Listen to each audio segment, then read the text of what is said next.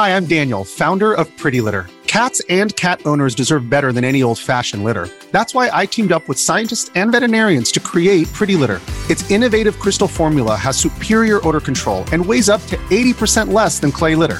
Pretty Litter even monitors health by changing colors to help detect early signs of potential illness. It's the world's smartest kitty litter. Go to prettylitter.com and use code SPOTIFY for 20% off your first order and a free cat toy. Terms and conditions apply. See site for details. This episode is brought to you by Shopify. Do you have a point of sale system you can trust, or is it a real POS? You need Shopify for retail. From accepting payments to managing inventory, Shopify POS has everything you need to sell in person. Go to shopify.com/system, all lowercase, to take your retail business to the next level today. That's shopify.com/system. Your brain needs support, and new Ollie Brainy Chews are a delightful way to take care of your cognitive health. Made with scientifically backed ingredients like Thai ginger, L-theanine, and caffeine, Brainy Chews support healthy brain function and help you find your focus, stay chill, or get energized. Be kind to your mind and get these nootropic chews at ollie.com. That's OLLY.com. These statements have not been evaluated by the Food and Drug Administration. This product is not intended to diagnose, treat, cure, or prevent any disease. Welcome to the New Books Network. Hi, everyone, and welcome back to New Books in Game Studies, a podcast channel on the New Books Network. I'm Rudolf Indest, the host of the channel. Today, we'll be talking to Andrei Nye about his new book, Immersion, Narrative, and Gender Crisis in Survival Horror Video Games. Before we jump in, though, I want to let you know that if you like our show, please leave us a 5-star review on Apple Podcast or Spotify and share this episode with your friends. And now, back to the show. The book at hand investigates the narrativity of some of the most popular survival horror video games and the gender politics implicit in their story worlds. In a thorough analysis of the genre that draws upon detailed comparisons with the mainstream action genre, the author and editor places his analysis firmly within a political and social context. Andrei, welcome to the show. Thank you, Rudolf, for your invitation. I'm very happy to be here. It's really an honor, and I hope I can provide you with satisfying answers to your questions. I'm pretty sure that will happen. Thank you very much. I wonder if you could begin the interview by telling us a bit about yourself, of course, including your favorite game and the one or even the ones you're playing right now. Thank you for the question. So I am Dr. Andrei Nye. My full name is Andrei Mor Nye, but I publish under the name Andrei Nye. I am a lecturer at the University of Bucharest, where I teach 2 courses in game studies. One of them, which is dedicated to the study of video games as narrative media. So it's basically an introduction to the study of video games as narrative media. And the second course, which discusses video games and cultural identity. So I look at the way in which cultural identities, well, as many as I can include in 14 weeks, are represented and simulated in video games. Yes, I'm the author of Immersion, Narrative, and Gender Crisis in Survival Horror Video Games, published by Routledge. I have also just successfully finished a research project whose manager I was, on colonialism in video games. And I am currently under contract with De Gruyter for a edited volume about colonialism in video games. The volume will most likely be entitled Colonial Intersections in Video Games, where I hope to provide a more encompassing post-colonial critique of video games, more encompassing than the very valuable existing analysis which have already been published. This would be my short bio. As far as my favorite video game is concerned, unsurprisingly, my favorite video game. Now, obviously, it's pretty difficult to establish what one's favorite video game is, in as much as it is very difficult to establish what one's favorite TV series or film or novel is. But I think it's safe to say that my favorite video game is Silent Hill 2. It's a video game which I played, well, quite a few years back, and it is one of the reasons why I devoted so much time and energy to the study of video games. It was a video game which provided me with a very meaningful gameplay experience on various levels, ludically, diegetically, emotionally, philosophically, if you wish. And yeah, this is the game that really motivated me to study video games. So yeah, and your to answer your final question, what video game I am playing now? I am currently struggling to play Horizon Forbidden West. I say struggling because as somebody who did a lot of research on video games released around the year 2000, playing playing video games with game time spanning for over 20 hours with a huge list of mechanics seems to be a bit out of hand. So I guess I'm not exaggerating when I say that I'm struggling to finish the game, and I do have a deadline because I am attending a conference on video games. The You might be familiar with the conference series Playing the Field, which has reached its third edition, and I am very happy to have been accepted to the third edition of this conference, where I will deliver a talk on where I will give a talk on the Horizon video games. So yeah, doing my best to beat the game without cheating. Hopefully, I get there in time. Yeah. Well, some things come to my mind right here, just from top of my head, so to speak. Of course, we definitely have to speak about your new book when it's coming out. That's a given. So, if I may ask, how old are you? I'm 32 years old. 32, because I have observed an interesting fact, because you were mentioning Silent Hill 2 as your favorite video game.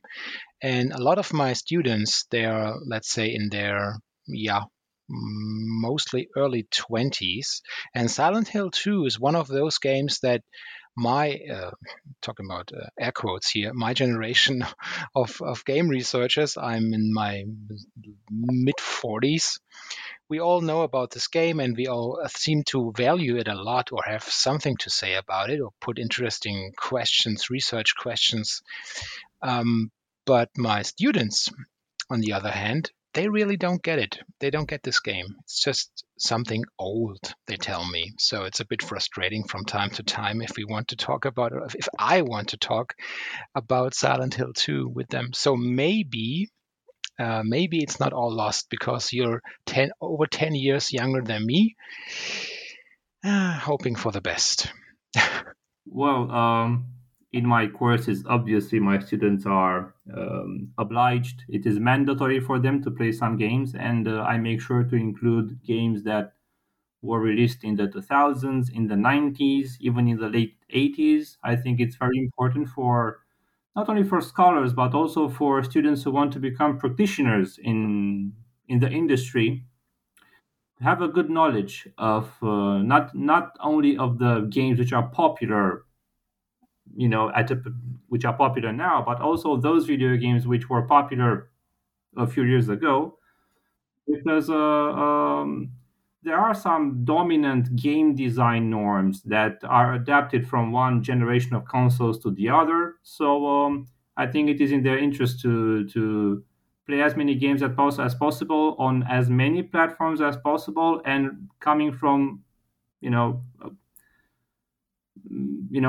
irrespective of how old those games are. And this is something that I also stress during my lectures. It's important to take into consideration games that were published 10 years ago, 15 years ago, 20 years ago, 25 years ago. It really gives you a valuable bird's eye view. And I do my best to try and familiarize my students with games that they normally maybe wouldn't play today, because there is a technological barrier. I mean, if you want to play a game which was released for the PlayStation 2, good luck finding a PlayStation 2, and then good luck finding a CD of that video game which is compatible with the second-hand version of the PlayStation 2 you managed to find on eBay or Amazon or whatever. Yeah, right. So now this is why it's important to have research centers which have the proper equipment. And at the University of Bucharest, actually, we do have the proper equipment as a result of the research projects which I have taken part in, and I could consequently be able to finance to purchase some of these consoles. So yeah. And it's also important to see it doesn't stop there, right? Because you also would need someone who's able to repair all these things when they break down. It's not that easy. Yeah. Well, luckily, I've been teaching my courses for, I guess, 2 years. This is my third year. Mm-hmm. And we haven't got to the point where the consoles have broken down. So it will be an experience to see how consoles which were, fabricated 20 years ago can be mended. But let's hope this situation doesn't crop up anytime soon. Yeah, let's knock on wood. I'd like to circle back now to your book. So please tell us, how did you come to write immersion narrative and gender crisis in survival horror video games? Well, as already mentioned, I enjoyed playing the video game Silent Hill 2 quite a lot. It was a life-changing experience, and I'm not exaggerating, life-changing, because that's how I got the main idea for my dissertation. Mm-hmm. So what happened was that after playing the game, I was very impressed with how much this game was able to communicate. So,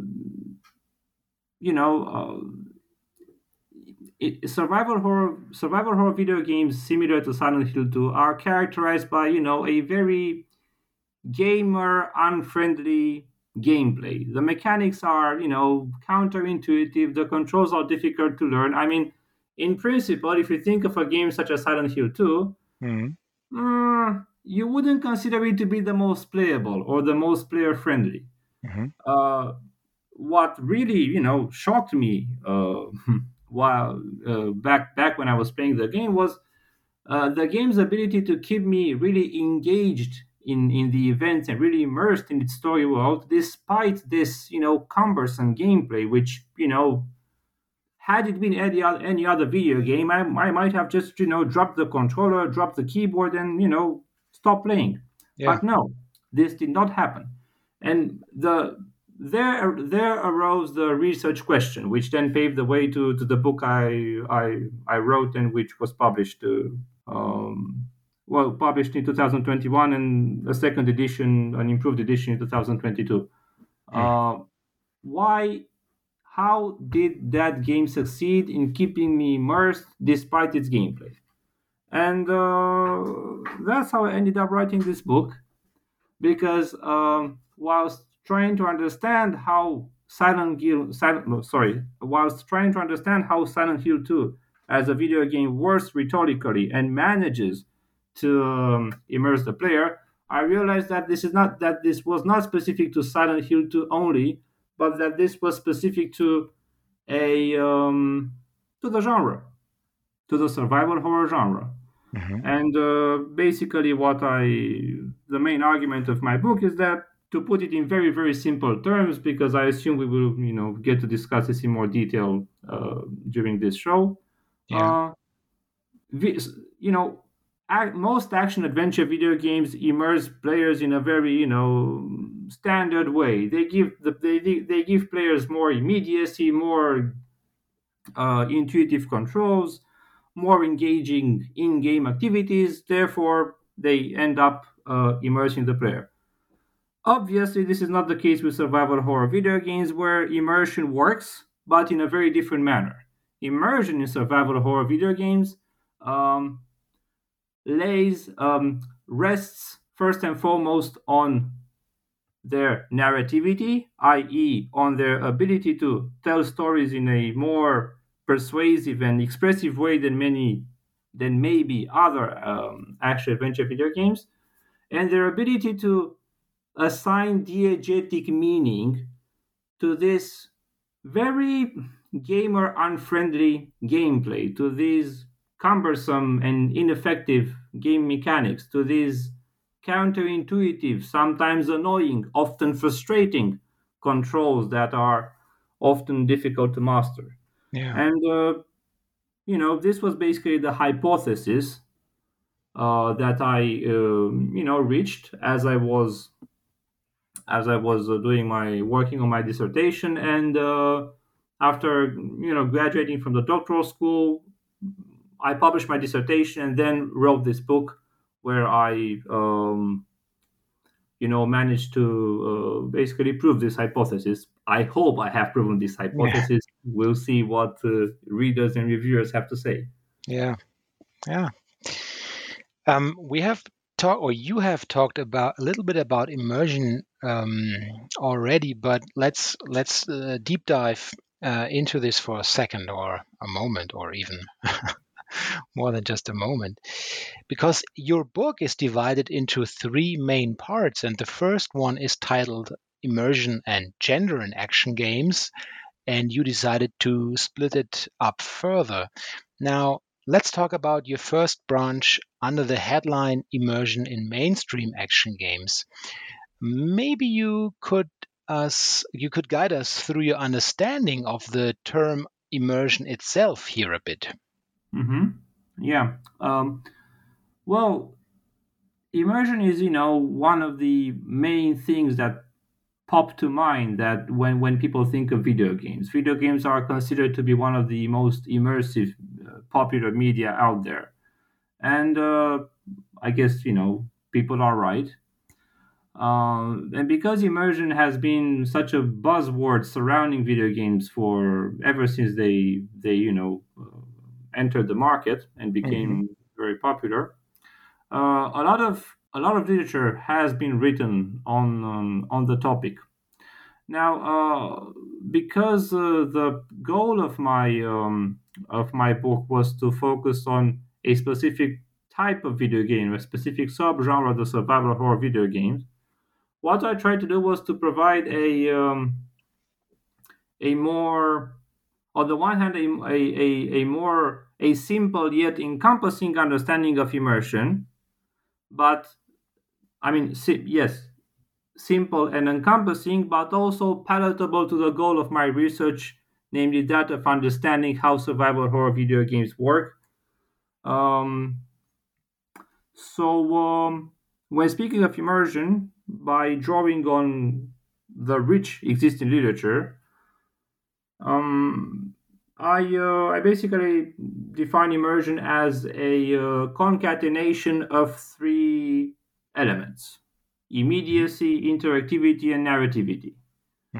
And again, all these 3 components have been discussed in various other articles and books. And my thesis is that basically when we assess immersion in video games, we have to see to what extent games can be immediate, interactive, and narrative. Basically, immediacy refers to immediacy is a concept which applies not only to video games but to media in general. And immediacy is basically the ability of a medium to erase itself, the ability of a medium to represent or simulate an object, an event, in such a way so that the viewer, the player, the reader, the spectator becomes unaware of the mediation. Yeah. And this is a concept, coined by Bolter and Grusin, and it's one of the, cornerstone concepts of media studies today. Interactivity obviously refers to the ability of video games to assign responsibility to the player in creating or in co-creating the material signs emitted by the medium, which we then use cognitively to create the mental story world represented and simulated by the video game. Yeah. Now, obviously, again, interactivity is a concept which has been a heated topic of debate in the last years, because there are very many technologies out there which are interactive, but not all of them are as meaningfully interactive as interactivity in video games. So when I speak of interactivity, I specifically refer to the meaningful, ludic, and diegetic interaction that video games afford. So interacting with a video game is very different from interacting with a television by using the remote control. So this is basically it. Interactivity is the ability of video games to provide players with ludic challenges, which then the players can solve by means of the game mechanics. So it's basically this process of story world co-creation, where a lot of responsibility for what story world is simulated and represented by the medium of the video game rests on the shoulders of the player. Yeah. It is by virtue of the player's agency, ludic agency, and diegetic agency that a series of events take place on the screen and not another one. So this would be one of the components of immersion. Therefore, in principle, the more interactive the game is, i.e., the more ludically and diegetically meaningful your input as a player in a video game is, in theory, the higher the immersion should be. And finally, there is the third pillar, that of narrativity. Yes. Which I think is very important. Narrativity is a concept coming from second wave cognitive narrative theory. So in cognitive narrative theory, there has been this preoccupation for providing a new understanding of the concept of narrative to include the variety of narrative practices which exist out there. So basically, people like David Herman will say that narrative theory historically was very good at explaining to us how, say, novels communicate narrative meaning, how films communicate narrative meaning. But unfortunately, traditional narrative theory isn't particularly adept to analyze, give insight into a whole range of other narrative practices which institutionally were not always favored. I mean, let's face it, no one would have imagined a course in storytelling in video games in the 90s. Yeah. So this is why I have this concept of narrativity, which, of course, when David Herman came up with this idea, he wasn't specifically referring to video games. I mean, he might have considered them, but his book Basic Elements of Narrative does not approach video games, if I remember correctly. However, I realized that his concept was very, very useful, fruitful, and generous, and provided me with the theoretical scaffolding to understand how video games can also be narratives. Of course, not all video games are narratives, and this is a very broad discussion, which I don't think we have the time to go into. Would be, yeah, I would love to, but no. Yeah, I mean, we can have another show on that if you want to. But basically, by means of David Herman concept of narrativity, I ended up being able to assess the level of narrativity of games. So to what extent a video game can be considered a narrative based on his prototypical definition of narrative. So David Herman, draws a lot on prototype theory. It's a whole It's a whole thing there. Don't have time to go into it. So basically, to draw the conclusion of my understanding of immersion, or the understanding of immersion which I propose in the game, in the book, and which I insist is not necessarily revolutionary. It's more of a review of existing literature and highlighting those elements which are common to various studies. The conclusion I draw is that immersion rests on a video game's ability to be transparent, i.e., immediate, so to erase its mediation, to be interactive, i.e., to provide players with meaningful, ludic, and diegetic interaction with the story world of the game. So, giving players meaningful interaction, the ability to interact meaningfully, and finally, narrativity, the ability of video games to stage the events, I guess that's a proper word, to stage the events in such a way so that by means of the limited means of interaction provided with the player, a quote unquote good story ensues. And this is my understanding of immersion, and this is, in my view, the way in which mainstream action adventure video games try to immerse video games. If you look at the history of action adventure video games, it's as if video games have been engaged in a immersion arms race. Each new game, ever since I can remember, each new game has always promised players more immediacy, better mechanics, more convincing and expressive means of narrative communication. If you look, for instance, at the evolution of consoles and the rendering capacity for graphic cards, the idea of constantly bettering the representational abilities, constantly providing players with more levels, more abilities to interact with the game, more mechanics, and so on and so forth, has led to this, progressive understanding of immersion, which rests on this, but which is buttressed by this idea that the more you have, the better it is, which is, an idea which is challenged, in my view, by older survival horror video games. Yeah. Comes the word hyper realism comes to my mind there, right?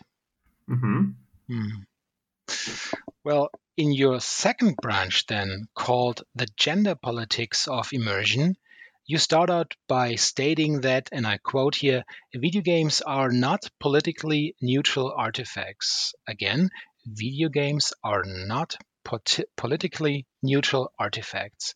Now, I assume when it comes to gender politics in general these days, it's hard to find neutral positions at all. Where would you put digital games in this discourse then? Well, obviously, video games, like all popular media, are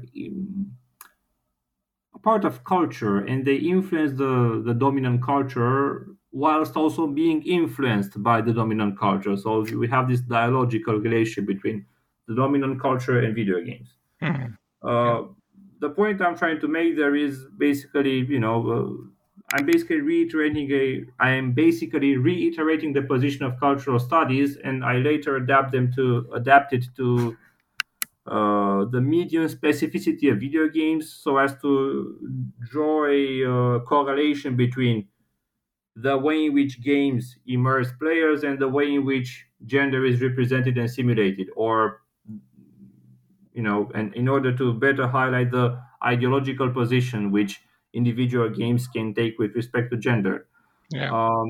Obviously, video games, like any other media, are not politically neutral. The way in which they represent and simulate gender is very important, simply because many of these games are so popular that they end up being played by millions of people out there.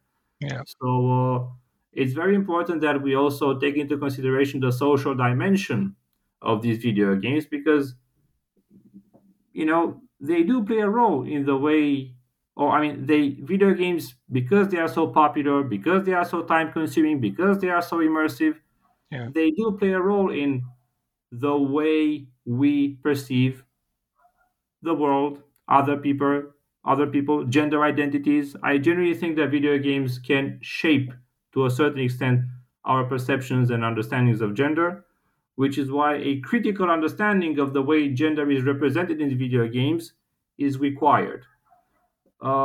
This has been the case in the past years, but I think that unfortunately, for many years, because video games unfortunately did not benefit from a lot of cultural capital. So they were for many years they were deemed unworthy of being studied in academia, of being the subject of critical theory. A lot happened.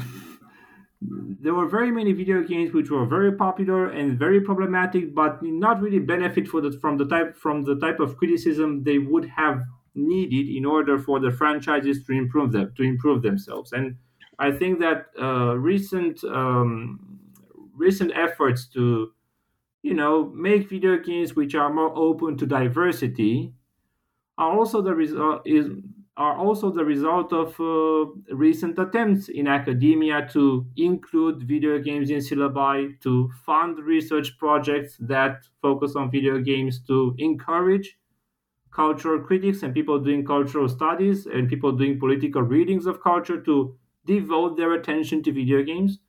So basically, this book is part of this ongoing effort on the part of academia to work towards a more inclusive and more tolerant gaming culture. Yeah.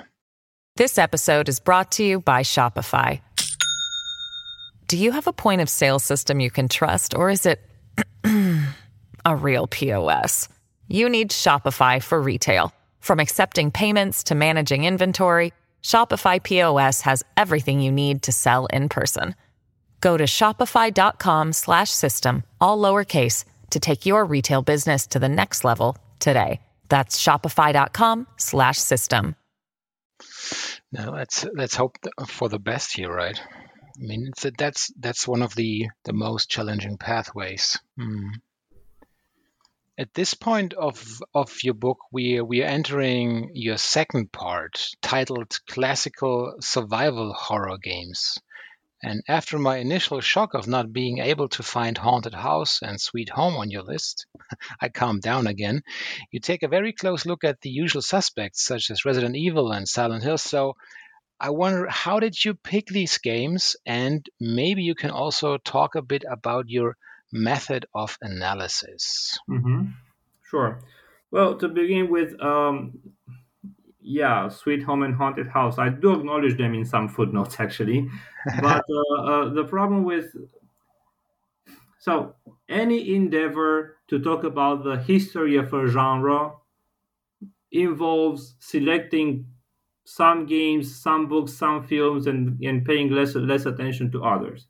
Yes. Also, especially when one wants to draw some historical boundaries, there is a level of arbitrariness which I acknowledge. To me, games such as Sweet Home are part of what I think can be referred to as the prehistory of the survival horror genre. To me, the first fully fledged survival horror video game is the first Resident Evil, which paved the way for one strand of what I call classical survival horror. And then you have Silent Hill, succeeded then by Silent Hill 2, which really, paved the way for another strand in the what I call classical survival horror. Yeah. So, but a few words about the reason why Sweet Home is not there is because I consider Resident Evil to be the first fully fledged survival horror video game. And I am aware that, many hardcore survival horror video game fans might be shocked that many of the titles they are familiar with and may not be there. But the whole point of this book was not to provide overviews of games or genres, because we have that already. When I conceived this book, it was my intention to provide a series of case studies of representative video games, because what I felt was lacking in game studies literature was precisely this: in-depth analysis of the political rhetoric of video games. And basically what I did was to choose representative video games, provide in-depth analysis in order to support my hypothesis. Now to focus on what the method was. Well, so first, in the first chapter, I provide a theoretical groundwork for immersion. In the second chapter, I highlight, and this is something that is important, I highlight the manner in which gender representation and gender simulation relates to immersion, or to the way in which video games attain immersion. I think that one of the most important findings of my book is the fact that is the correlation which I identify between the immersion strategy employed by a video game and its representation of gender. Basically, what I noticed is that action-adventure video games which try to maximize their immediacy, interactivity, and narrativity are more likely to opt for a very standard, conservative, even sexist representation of gender. So, in other words, maximizing immediacy, interactivity, and narrativity, i.e., achieving immersion via maximization, is more likely to produce conservative representation of gender. So this is, one of my findings. And then what I noticed, and this is very interesting, was that survival horror video games, because they do not try to immerse the player by maximizing their immediacy, interactivity, and narrativity, they then have the possibility to represent gender identities in such a way so as to subvert gender norms, dominant gender norms. So basically what I argue in my book is that whilst most action-adventure video games try to achieve immersion via the maximization of immediacy, interactivity, and narrativity, survival horror video games, or to be more precise, classical survival horror video games, the games released roughly in between 1996 and 2004, 2005, immerse the players by, and this is very interesting, lowering their degrees of immediacy and interactivity, but heightening their level of narrativity to the point that the low levels of immediacy and interactivity are narrativized. So in classical survival horror video games, yes, the controls are bad, but that the fact that the controls are bad conveys diegetic meaning. Yes, the visual language is very cinematic. Many important diegetic, very many important ludic objects are concealed and hidden. The camera angles do not help you to play the game better, but this also conveys narrative meaning. So these ludic game design choices are made in such a way so as to contribute to the narrative communication. And starting from this assumption, I look at, for instance, Resident Evil and show how this is the case. I show how the low level of immediacy and the low level of interactivity pave the way to the representation of gender identities that is really subversive. Subversive in what sense? Resident Evil is very good at achieving what in media studies is referred to as modal dissonance or modal irony. So, for instance, visually, the characters are represented as stereotypical heroes or heroines. So if you look at Chris Redfield, he's your standard cis white hero who saves the day.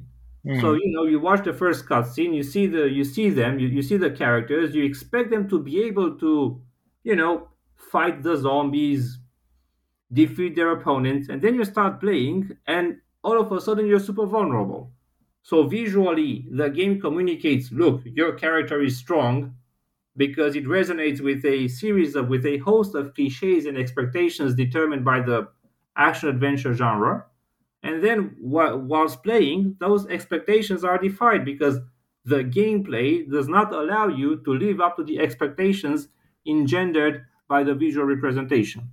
Yeah. And it is this type of dissonance which, puts these gender roles and gender expectations into context, and eventually, my claim is, deconstructs them.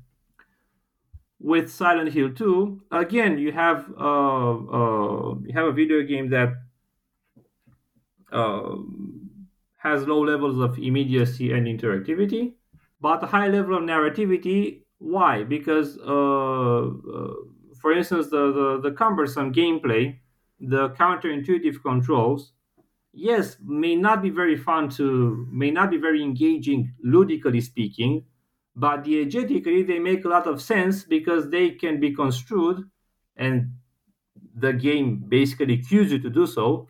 Yeah. They can be construed as a procedural representation of the vulnerability of the playable character, who himself is traumatized by his inability to live up to the standard cis white male gender role.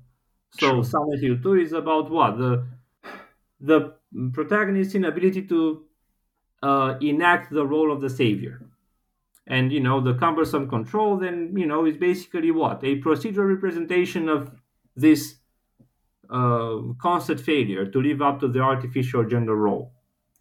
Yeah. And this is why both these games are very immersive, because yes, gameplay is, well, quote unquote, bad, for lack of a better word, but although it is not it doesn't abide by our expectations as far as gameplay is concerned, they are very engaging. They are engaging because they communicate narrative meaning, and the narrative meaning they communicate is also very, very subversive, very subversive. And I should also mention that Resident Evil is a game which has been criticized for its sexism, and yes, there is a lot of sex. Gender representation in the first Resident Evil is sexist. However, if you provide a deeper rhetorical analysis of the game, I think that it is safe to claim that the game ends up undermining the very sexist representations that many other scholars have astutely acknowledged, remarked, and criticized. So this is basically how the second part of my book works. I show how survival horror video games immerse, not by maximizing immediacy, interactivity, but narrativity, but by compensating for the low levels of immediacy and interactivity with the help of their high level of narrativity, and how this then enables them to simulate and represent characters whose diegetic profile and whose ludic profile, i.e., the way you control them, the way you play with them, undermine conventional understandings of gender. Yeah. Well, and then finally, it's time for your third part in your book, and you have arrived at what you call post-classical survival horror games. And I gotta admit that I instantly thought about an article from Steve Rose in The Guardian titled, "I called it post-horror, and now I've created a monster," where he seemingly cries out loudly, "What are the boundaries? How much can you subvert the rules before you are not in the genre anymore? Who decides? Clearly not me." So here's my trick question, and this is only fair because we have entered Spooktober now. Sir, have you been creating a monster as well? Good question. Well, yes, one of the things they teach you when you attend research seminars at university is that you're supposed to come up with a coherent methodology, and they all say, do not create methodological monsters. I hope my book is not a methodological monster. I put a lot of effort. I put a lot of effort into that first part, and the feedback I have received so far has been positive. So, Yeah. fortunately, it is not a methodological monster, but definitely post-classical survival horror video games are monstrous because they are very hybrid and heterogeneous in terms of game design. So, I've just said that classical survival horror video games are characterized by this, specific way in which they achieve immersion, what I call immersion via narrativization. So you have a tricky, gamer unfriendly gameplay which is narrativized by the story. All of a sudden, gameplay is not so much fun because it's enjoyable to play, but rather it becomes fun because it communicates narrative meaning. This is only to a specific extent valid for post-classical survival horror video games, which try to sort of get closer to the dominant game design norms of the action adventure genre. So, if you look at post-classical survival horror video games, you will notice that many of them use first-person shooter mechanics. Others use the game mechanics of standard hack and slash third-person video games. So these games are not so player unfriendly as the older survival horror video games were.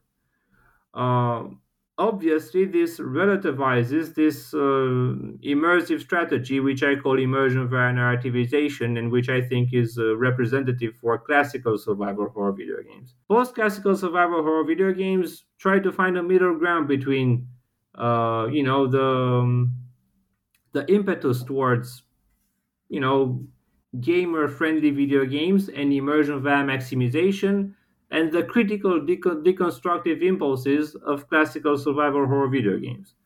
Uh, Basically, when I say post classical survival horror, I speak about this very heterogeneous host of horror video games which negotiate between these two contradicting impulses: the norms of mainstream action adventure video games and immersion via maximization, and the norms of classical survival horror video games such as Resident Evil, Silent Hill, Dino Crisis, Fatal Frame, Forbidden Siren, and others, Yeah. and their deconstructive impulses and gamer unfriendly designs. So, what I show in my third part, in my third and final part of my book, is that these games are very heterogeneous, both in terms of game design and therefore also in terms of gender politics. So some games tend to maintain the deconstructive and critical impulses of the older ones, whilst others are more, how should I put it, standard, normative. To give you an example, Resident Evil 4. So as I said, the first Resident Evil had many sexist representations of gender, but many of those representations were undermined by the gameplay provided by the video game. Yeah. This is no longer the case in Resident Evil 4, where you no longer have the modal dissonance or the modal irony of the first Resident Evil. In Resident Evil 4, the standard cis white male protagonist saving the day against a host of othered beings is enacted. So, the story is no longer as the critique of the previous installments is no longer there. On the other hand, you have games such as Hellblade: Senua's Sacrifice, where yes, you do have very many game design choices and game design norms which are borrowed from mainstream AAA hack and slash third person video games. But this does not prevent the video game from articulating a critique of patriarchy, which is also very complex, because what is very fascinating about Hellblade: Senua's Sacrifice is the fact that what we're dealing with there is a critique of patriarchy at the intersection with sanism. So I argue in my book, this is a game that, although it uses many of the conventional game design norms of hack and slash video games, it does manage to recuperate immersion via narrativization, and therefore it is able to convey a critique of patriarchy, which is reminiscent of the classical era, of the golden age era of survival horror. Yeah. I see. Well, we've taken up a lot of your time now, and we have also been talking a bit about your ongoing projects. But besides from your publishing activities, what are you working right now? And of course, what will you be playing next aside from Horizon when there's maybe a bit more time? Well, we people working in academia use a lot of free time to read more and maybe to prep classes. Yeah. Aside from that, I cook vegan and work out. Ooh. In any way relevant. I'm not vegan, but I cook vegan because my spouse is vegan, so it makes sense. Only fair.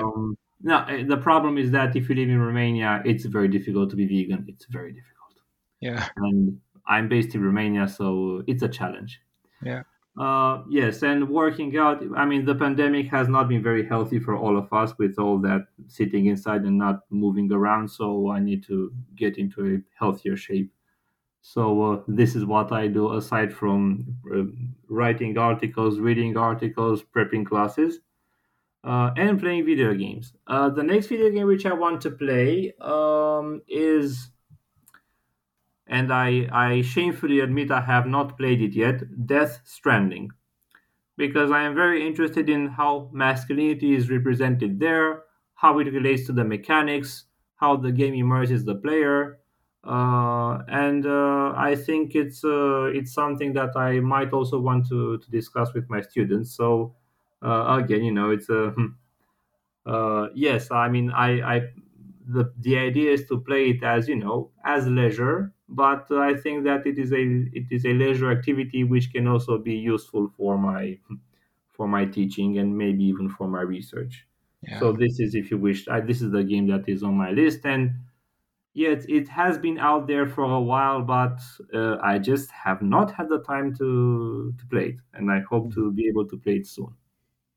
If it's some sort of mental support for you, I haven't played it as well. So living in the same shame boat as you, sir. You're too kind. Yeah. I want to thank you for being on the show today, and I really enjoyed it since I learned a lot, and I can only recommend to get your hand on that specific book. It's a great read. So thank you again, and take care, and goodbye. Thank you. Thank you for the invitation. So, dear listeners, I hope you liked this episode. If you are an author and or an editor in the field of game studies or game research yourself and want to talk about your latest publication, do not hesitate to contact me. To get in touch, please send us a message on social media. You will find me under Rudolf Inderst almost everywhere. Have a good one and stay healthy.